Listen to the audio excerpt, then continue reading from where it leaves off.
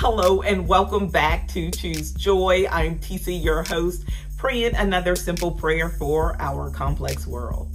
And I am excited about this scripture meditation. It comes from 1 Corinthians, the 14th chapter, and such an important chapter in the life of the church.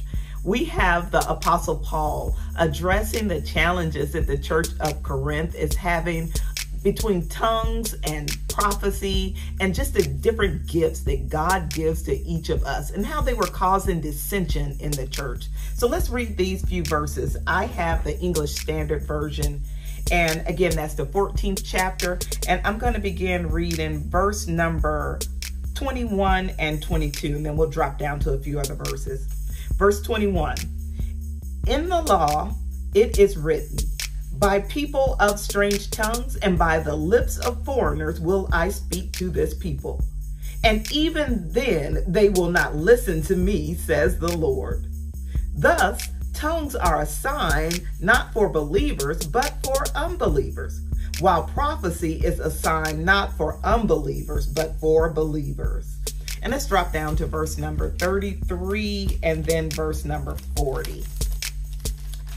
33 reads, for God is not a God of confusion, but of peace. And the last verse of this chapter reads, but all things should be done decently and in order. Amen. The word of God for God's people. And I believe this text gives us a powerful lesson, even for us today. When we find ourselves embroiled in chaos and confusion, we already know that either God needs to be invited to that situation or it's something that man is creating, that it is not of God. Our God is not a God of confusion. Everything that he gives us will be pure, plain, and clear. When we look deeper at this text and in this chapter, and I pray that you will read the entire chapter and meditate on it, Paul uses the example of an instrument. He uses the flute and the harp, and it reminds us that we are all just instruments of God. It's not because of anything that we do, but it's because of how God uses us. The gifts that he pours into each of us individually. We may both be flutes, but I play a different note because God is playing me a different way. So when you find yourself entangled in chaos and controversy and confusion, simply invite God into that situation. Remove all of your emotion from that situation and let God have his perfect work in you. Pray this prayer with me. Father God, you have all power over all things. Our partial understanding cannot even fathom the working of your might.